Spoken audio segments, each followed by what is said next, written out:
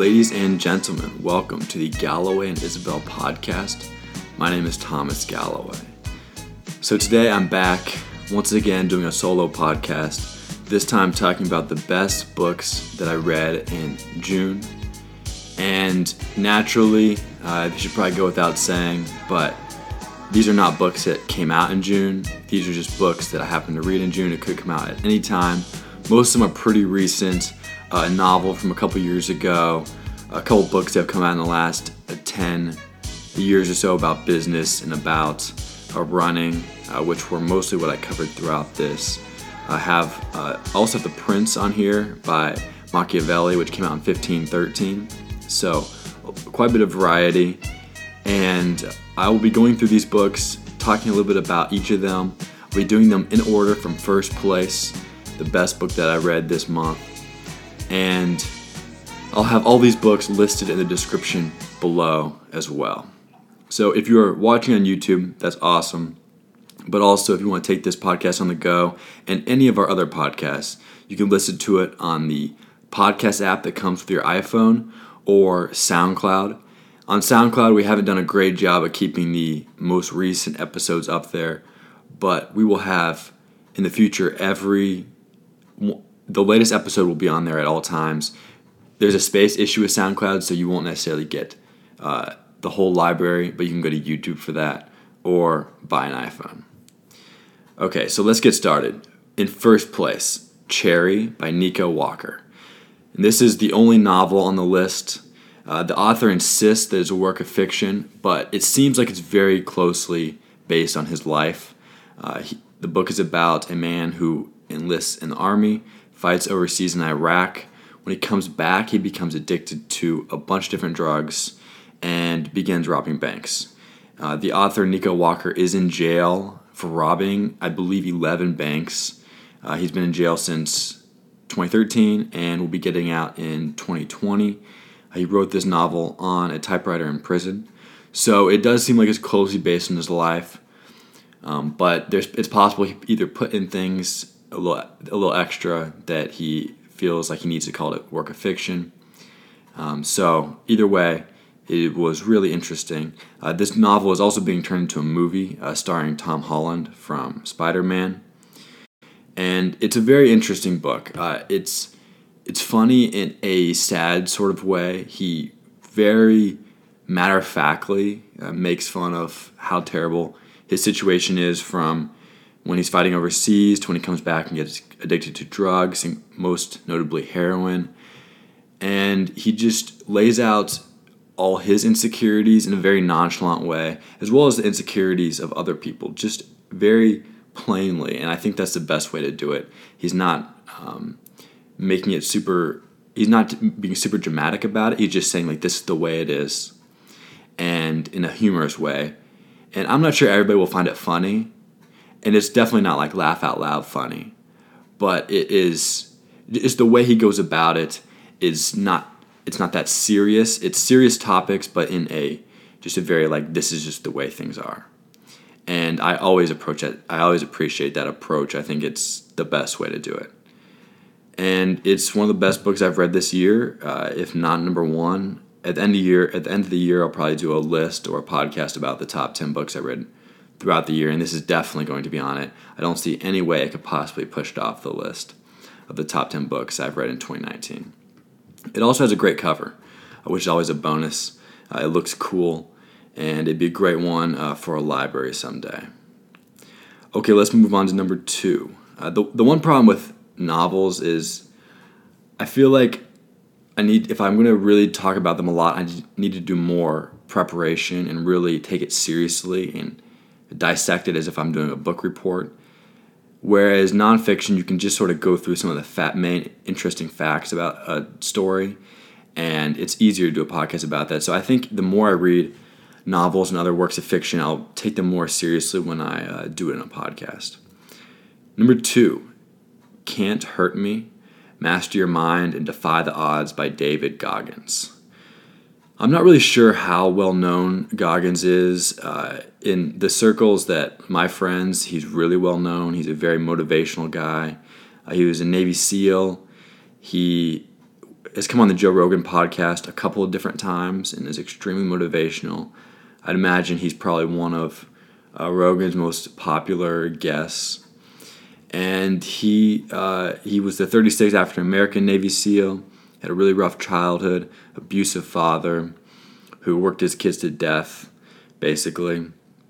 Just a few highlights, he went from 297 pounds to less than 200. I don't know the exact number, but he lost over 100 pounds in 3 months.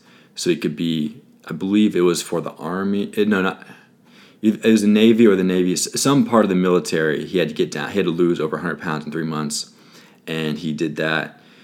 He has competed in the Badwater 135 and other ultramarathons. The Badwater 135 is a 135-mile run through Death Valley. They call it the toughest foot race in the world. And it starts at the lowest point in Death Valley, I believe, and then ends at a very high point. It's obviously extremely hot. It's typically in the 130 degrees. I think it said it rarely gets below 115. And he ran in 06, 07, and he got like fifth place and third place, respectively. And then I believe he ran again in 2013 after a hiatus from ultramarathons and finished still in the top 20. And the Badwater is a really interesting race. Actually, the guy who has the course record currently graduated from the Ivy College of Business at Iowa State. So that's pretty cool. This guy, Pete Kostelnick, also ran across the U.S. in 42 days, which I believe is still the fastest time. He averaged about 78 miles per day to do that, which is pretty incredible. And Goggins also had the record for the most pull-ups in 24 hours with 4,030. He said that in 2013. And, I mean, aside from all his incredible accomplishments, his way of going about his message is really good. It feels really authentic. It does not feel like a salesperson turned motivational speaker who hasn't really done anything but knows the right things to say. And those people are always very annoying. We have a lot of them come to classes they come to speak to our business classes from time to time, and they do have good messages, but it doesn't really have any gravitas, any authenticity to it that makes you really take them seriously. And like, you can apply the messages they give you, but I don't know. It's not quite like this. Goggins describes his childhood, his upbringing, and it is extremely impactful. And this is stuff he may have mentioned in the book, but he definitely mentioned on Rogan's podcast. And I would recommend checking out both those episodes as well. I believe one of them is episode 1080, and the other one was more recently, like 1200 something. You can check both those out. They're extremely good. In fact, if you don't want to read the book, he covers basically everything in the book between those two podcasts. So definitely check those out. And he's on YouTube all over the place. He's a very common podcast guest and a motivational speaker for other groups of people. But one of the main things that stood out to me in his podcast with Rogan was he talked about, he's like, I don't really care if you're religious or not, but just imagine that if at the end of your life there's some sort of judge who basically has a board and it has your picture and it has a description of you and tells everything that you should have done if you had reached your maximum potential. So I picture it something like in like Madden or 2K, where it has a player and has a description about that player. And like, I just picture that, like, reaching the end of your life and having someone present this board to you of what you should have been, and then looking at yourself and being like, how close am I to that person? And that is a really sobering thought. And that is something I think about a lot. I think I have potential to do a lot of things, and sometimes it feels a little bit like a curse because you feel as if you are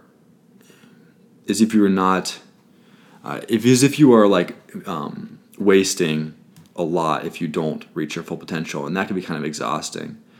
But I also think like you might as well just shoot for it. And for me, that illustration, that visualization was a great way, and still is a great way, to really like think about matching yourself up with another version of yourself, the best version of yourself. And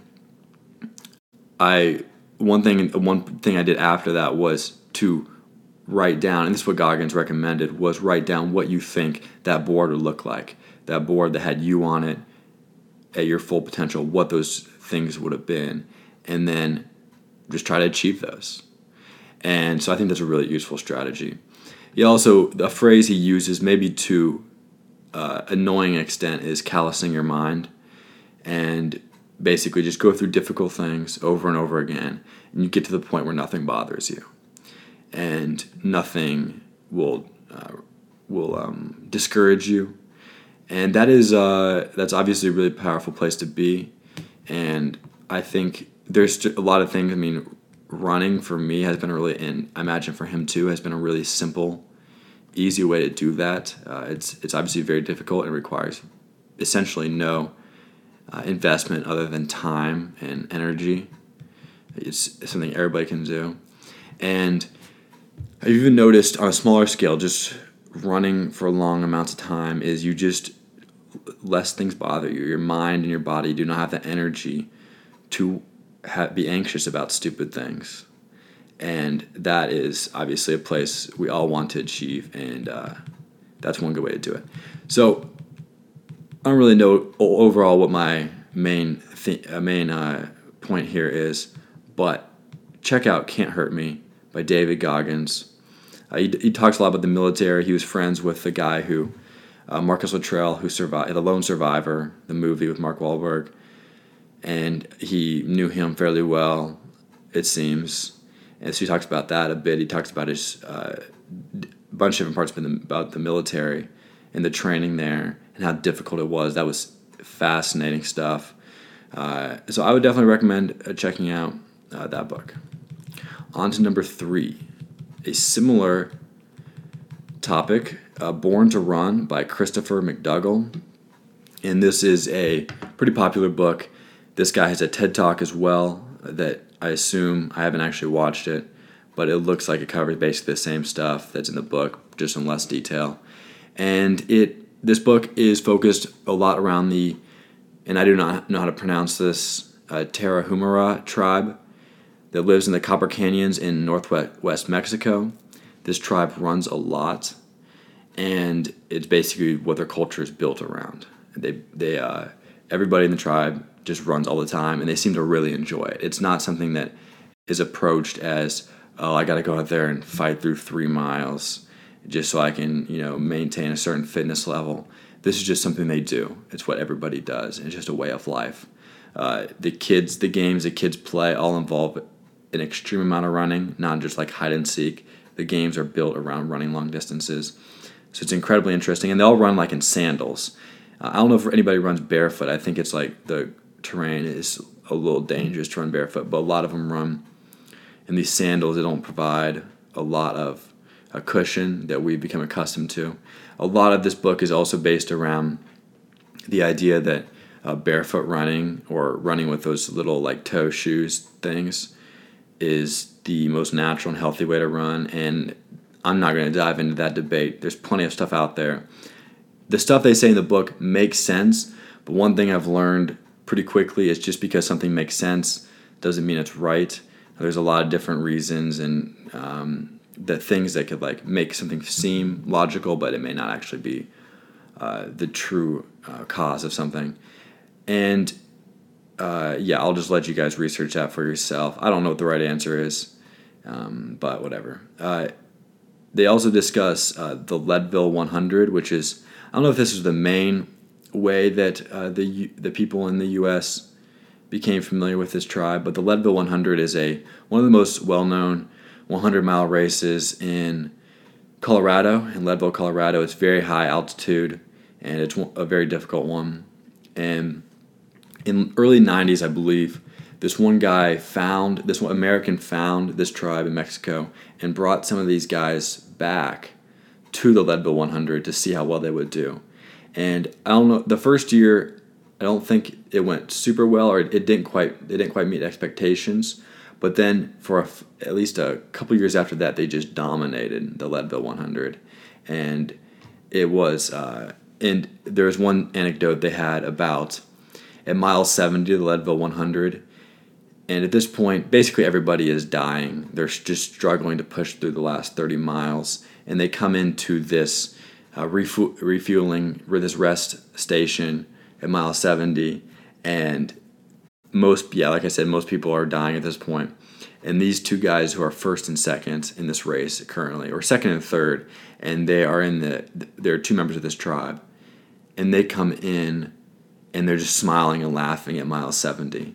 And the people who were running the station remember just like being absolutely shocked. And the other racers, it was very demoralizing for them naturally, just to see these two guys enjoying themselves at mile 70 of one of the most difficult 100-mile races.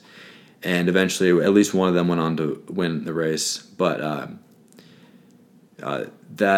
so anyway, the tribe, soon there was some relationship that broke up with the guy who had found these people from the Tarahumara tribe and brought them to Leadville. And then eventually, this one guy who paced, he was a white guy just from America who paced one of these guys from this tribe in Leadville. He was so infatuated by these guys that he went down to Copper Canyons and eventually organized, along with the author of this book and a few other people, organized a 50-miler in the Copper Canyons just to kind of allow as many people who wanted to from this tribe to compete, so that instead of trying to bring them to American races, just to celebrate the running culture of this tribe. Set up this 50-miler, a very difficult one down there. A few other ultramarathoners from America came down there, including Scott Jurek, who is a legend in the ultra running community. He is, I think almost everybody considers him the greatest ultramarathoner of all time. He won Western States 100, which is, I believe, the first 100-mile race from 1999 to 05. He won that 6 years in a row. He won Badwater in 05 and 06, one of the years that Goggins ran in it. He's a very accomplished. He's won a lot of other ultramarathons. And so that's how the book culminated with that 50-mile race, and it was really cool to see that all come to fruition because it was a very difficult process in getting that actually set up. So it's a really interesting book. It also, like I said, pretty well known. I think it came out in like 2009, pretty popular. So you may have heard of it, but I would recommend checking that one out for sure. That's Born to Run by Christopher McDougall. Okay, on to number 4. Too Big to Fail by Andrew Ross Sorkin. This book is about the aftermath of the financial crisis in 07 and 08, and mostly focuses around the year of 2008 when most of the bailouts happened of different investment banks and a number of different players around the financial crisis. And this was a great book. Also a fairly well-known one as far as Wall Street is concerned. It's one of the most popular books about Wall Street. And the author is also a co-creator of the TV show Billions, which has a lot of finance in there as well. And so I'd like to go through some of the really interesting parts of this book. So whether you want to read the book or not, this at least covers a number of different things that you might find interesting, and you may not even feel like you need to read the book at all. But starting with, in 2007, so at the peak of the economic bubble, the financial services industry accounted for 40% of total corporate profits in the U.S. And to give some context, this is a statistic from the book The Four by Scott Galloway, which is a book about Amazon, Facebook, Google, and Apple. And I read that. It was in my, I believe, Best Books of May podcast. The number 1 book is a super interesting book about business. But he talks about the 5 largest companies in 2006 compared to the 5 largest companies in 2017. So in 2006, 2 of those by market cap, ExxonMobil and GE were number 1 and number 2, Microsoft number 3, and then 4 and 5 were 2 investment banks, Citigroup and Bank of America. And then by 2017, they're all tech companies. So it was the big 4, which I mentioned earlier: Apple, Alphabet, so Google, Amazon, Facebook, and then the only player still in the top 5 from 2006 to 2017 was Microsoft, in third place both those times. So that also tells you, with the 5 largest companies in 2006, banks were much bigger players than they are today. So some of the main characters in this book, the main actors: Henry Paulson, who was the Treasury Secretary under Bush and instigated a lot of the bailouts for helping J.P. Morgan acquire Bear Stearns, allowing Lehman Brothers to fail in September of 2008, and then helping bail out AIG, and then providing a lot of funds to a bunch of different banks. Timothy Geithner, who was at the time the president of the New York Federal Reserve Bank, which is the most important Federal Reserve Bank. He was in that position from 2003 to 2009, and then he was the Treasury Secretary under Obama from 2009 to 2013, so he took over after Paulson, after Bush left office.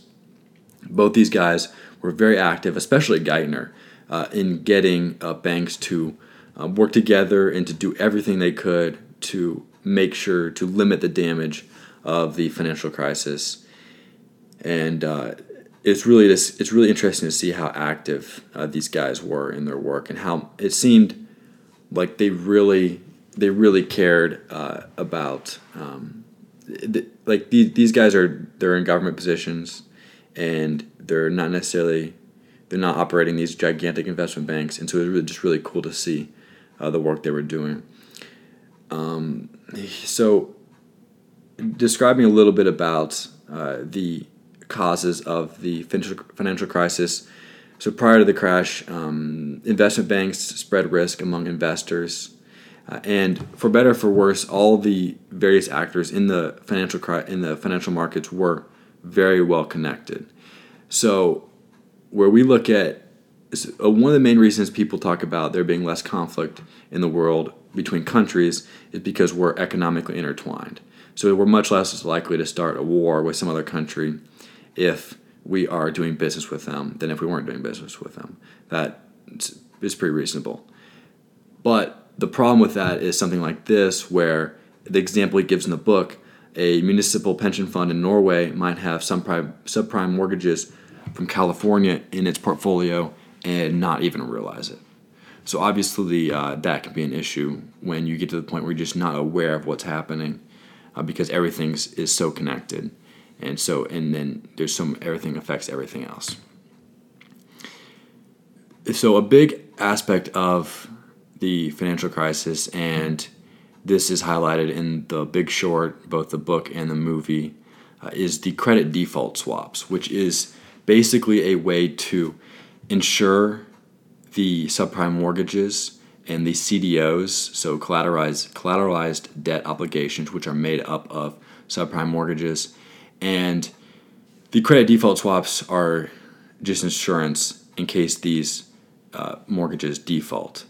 And because there was so much confidence in the housing market, nobody ever thought that these things would default, and so they could just sell these credit default swaps, this insurance, and collect the premiums on it, and it just seemed like free money because there was no risk of them ever having to pay off these credit default swaps. Eventually, everything crashed, and they did have to pay these off, and that's where you get people benefiting. In The Big Short, the main characters who were benefiting off of this crash, obviously, who had purchased these credit default swaps, they made bank, but then everything else just demolished. And that is one of the movie really doesn't highlight it too much, but in the book, The Big Short talks about how at the end there's these guys who did the smart thing and took advantage of the stupidity of the people who were too confident in the housing markets, but they were basically profiting off of everybody else going into recession. and that was a little bittersweet for them. So anyway, the firms were overconfident in the housing market. That goes without saying, and selling these credit default swaps. And eventually this came back to bite them. A big part of the book, so Bear Stearns, the acquisition of Bear Stearns happens pretty early. JP Morgan acquires Bear Stearns with the help of the government. And then most of the book is about the process of trying to find a buyer for Lehman Brothers. And Barclays was an option. Bank of America was an option. Eventually, Bank of America decided not to, and they eventually acquired Merrill Lynch, who was on the next one out after Lehman Brothers. And Barclays was another option. Eventually, they were not able to. They only purchased a part of Lehman Brothers.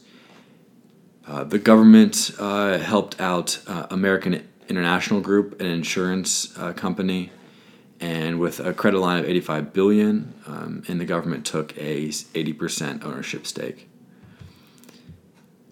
In 2008, the last two investment banks, Goldman Sachs and Morgan Stanley, became bank holding companies.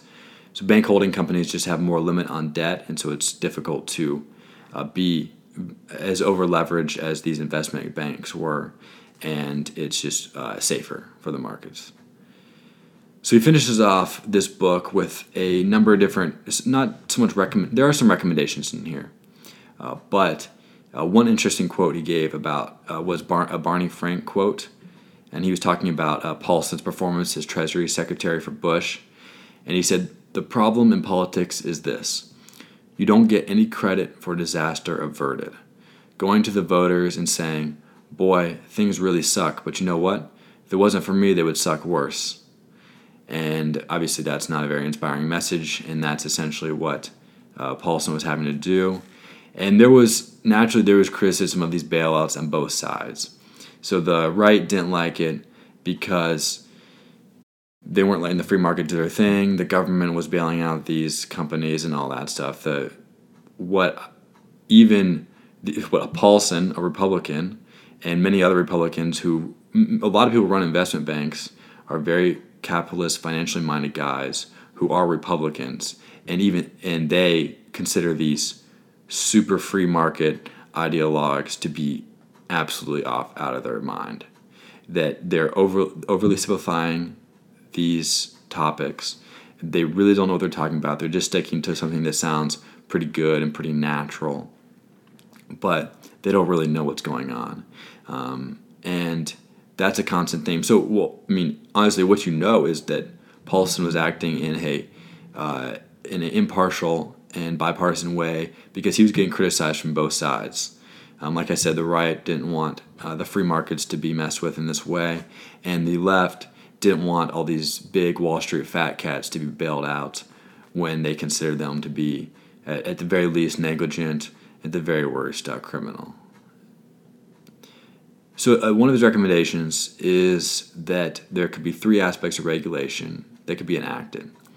Stricter limits on leverage, so not allowing banks to go to have more funds backed up instead of being over-leveraged. Another option to curb on pay structures that encourage irresponsible risk, and a crackdown on rumor mongers and manipulation of stock and derivative markets. He doesn't really go into a lot of detail on how these things would be accomplished, but I suppose that's for someone else to figure out. And another interesting fact, the banks had paid out more than $100 billion in settlements to the U.S. government related to a malfeasance that led to the crisis. That's quite a bit. One theory is that over the years, the DOJ, the Department of Justice, became so used to settling cases that they no longer had the firepower to beat the legal defenses of banks, which naturally would be some of the best lawyers available. As far as how criminal these people on Wall Street actually were, in the Lehman autopsy that they did right after Lehman failed was a court-appointed examiner. He did 2,000 turn pages he produced a report of that length, and the investigation cost $36 million. And his final conclusion was that Lehman should have exercised greater caution, but did not cross into gross negligence. And essentially, whereas we always hear this anecdote about only one person going to jail in the aftermath of a financial crisis, and people complaining about that and saying it's not right. And, I mean, maybe not, but also there has to be laws in the first place to actually break to send someone to jail. And there just was not enough regulation to even have people to break those laws. And that would be the main thing that Sorkin would recommend for the future. And he did say at the end that he just felt like the CEOs did not understand the risk that investment banks had placed themselves in and the entire economy. His alternate title was Failure of Imagination for the book. That was what he thought a good title for it would be. It doesn't quite get the heart of it, so it wouldn't maybe sell as many copies, but it is pretty descriptive as far as his opinion on how this was handled. And another thing, so this is one thing Lehman did, and this is a legal accounting trick. I don't know if it is anymore, but it was at the time. So what a company would do, and Lehman was doing this, was they would sell their securities to a counterparty in exchange for cash, which they would then use that money to pay down debt. And they would do this right before the quarter ended, right before their financial statements were due. Then a few days after the quarter ended, they would turn around and then take these securities back and go back into debt. And these were not repurchase agreements. They were just sales that they were agreed upon to make the firm seem less leveraged right around the time that they had to report on their financial statements. And so stuff like this, I don't know if that's still an option, that specific one, that a specific accounting trick, but things like that obviously are an issue and would be what Sorkin would recommend taking care of. Okay, so that's about enough for book number 4. That was Too Big to Fail by Andrew Ross Sorkin. Okay, on to number 5. And I'll probably fly through these last two. The last 3. Don't have a whole lot to say about them. This book is Endure by Alex Hutchinson. And he is a pretty accomplished runner. He's a 2-hour and 15-minute marathoner. He's written for a lot of publications, including Runner's World. And this book is primarily how athletes can expand what they thought was possible in their minds. He has a lot of examples of explorers, of cyclists, and then obviously marathoners. He talks a lot about the Breaking 2 project that Nike did a couple years ago, which is also there's an hour documentary on YouTube about Breaking 2 that's really good. I would recommend checking that out if you're interested in this topic. And I really like how he approached this. He's skeptical of these new ideas of how to improve performance, particularly mentally. He doesn't. One thing I've noticed, a lot of people who are athletes, who write about the new science in sports they're very simplistic in their thinking, and they will take basically any evidence, no matter how sketchy, as sufficient, and they'll just buy into all these new different fads of nutrition and fitness and everything, and then they're also always changing how their approach is. And I've noticed that in a lot of people. I don't know if it's a way to just not to avoid like putting in the work. If it's just like I'm just gonna rely on these new little shortcuts, these new research and new ideas, these new training hacks. But he's very skeptical about it, and all these things he says. He always provides a caveat. This has not been proved on certain people. This has not been proved to the extent that it probably should be. Just different things like that to basically say, okay, this is an interesting idea to explore, but let's just not take it and run with it, no pun intended, to an irresponsible extent. Honestly, I don't have a whole lot to say about this book. It's just a really good one. It's just a lot of examples of endurance and fitness and how to get better at it. He talks a lot about ultramarathoners, about regular marathoners, and as I mentioned, different events, different endurance activities like explorers to the South Pole, cyclists, all that stuff. Okay, let's move on to number 6, The Prince by Niccolò Machiavelli. Like I said, it came out in 1513.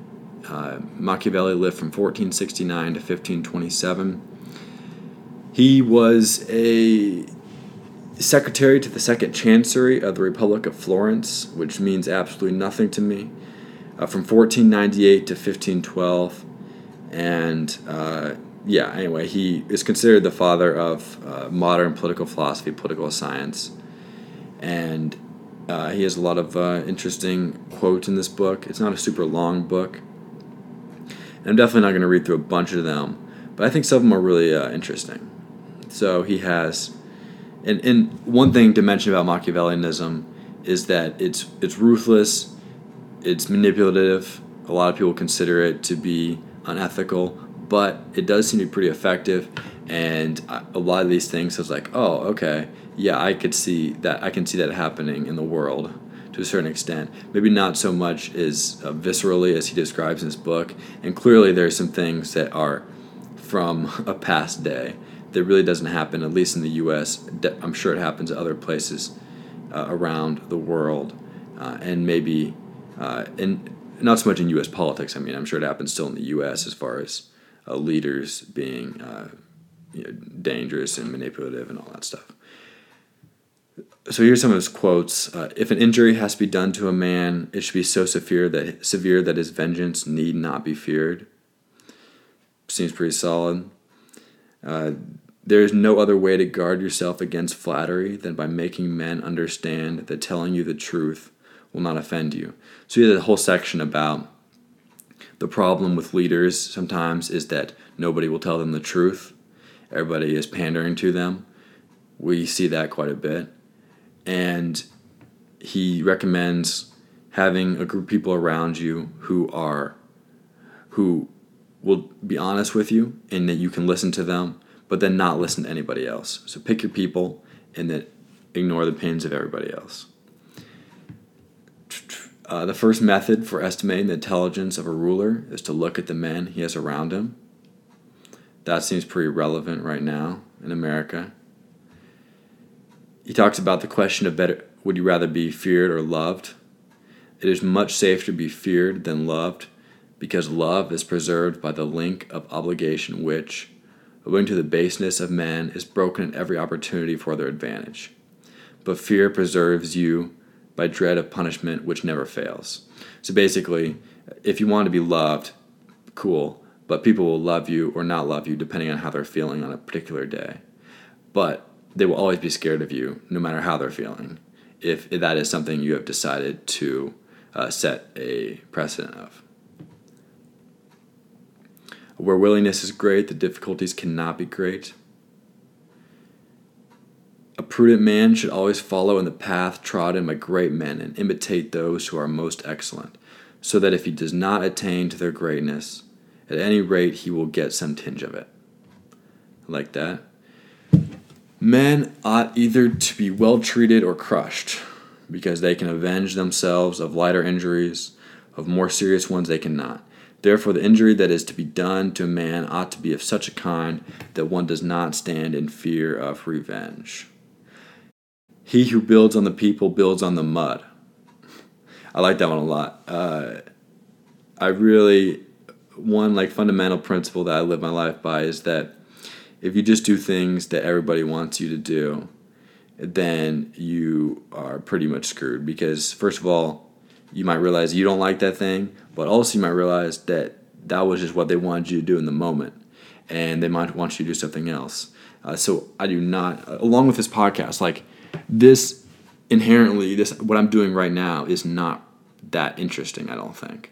I'm just sitting here by myself talking about books. But that's just what I want to do, and I'm not going to not do it just because it's not going to be mass appealing. And same with everything else we do on the podcast. If we do what we want, and if it happens to be something people like, that's awesome. But we're not going to beat ourselves up, and we really don't care if it's not. He who builds on the people builds on the mud. Okay. I think that's basically all I have for this one. It's a good book. It wasn't like Honestly, you'd probably get the exact same benefit out of this book if you just Googled the Prince quotes by Machiavelli than if you just read the whole thing. But if you look at the quotes from this book and think it's really interesting, then definitely check it out. And last but not least, number 7, my favorite author, Michael Lewis, his first book, Liar's Poker. Michael Lewis, my favorite nonfiction author. He passed Malcolm Gladwell recently. I like Malcolm Gladwell a lot, and Malcolm Gladwell likes Michael Lewis a lot. But I like how specific Michael Lewis's topics are. He really dives into something, a whole story. Whereas Gladwell's, while they're super interesting, they just sort of jump around from a bunch of different things in the same book. And it definitely has a theme, no doubt. Like Outliers is one of my favorite books. Like I might like Outliers more than I like any Michael Lewis book, but I like Michael Lewis as a whole more than Gladwell. I just really like how he approaches it, but Gladwell's still a close second. This was Michael Lewis's first book. I think I mentioned that. It's about the years he spent on Wall Street. It's very funny and entertaining. It's one of the few books, if not the only book he has, that is somewhat autobiographical. It's about his story, about his time on Wall Street, and it is very interesting. He talks about the atmosphere and the characters on the trading floor, and it's just a really fun book to read, especially if you are interested in finance or any of those topics.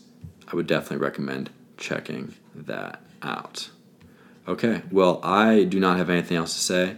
That was a tight 45. If you enjoy this podcast, check out the other Top Books podcasts. You can also recommend this to your friends, and definitely read some of these books. I think they're good ones. So I will see you guys in the next one.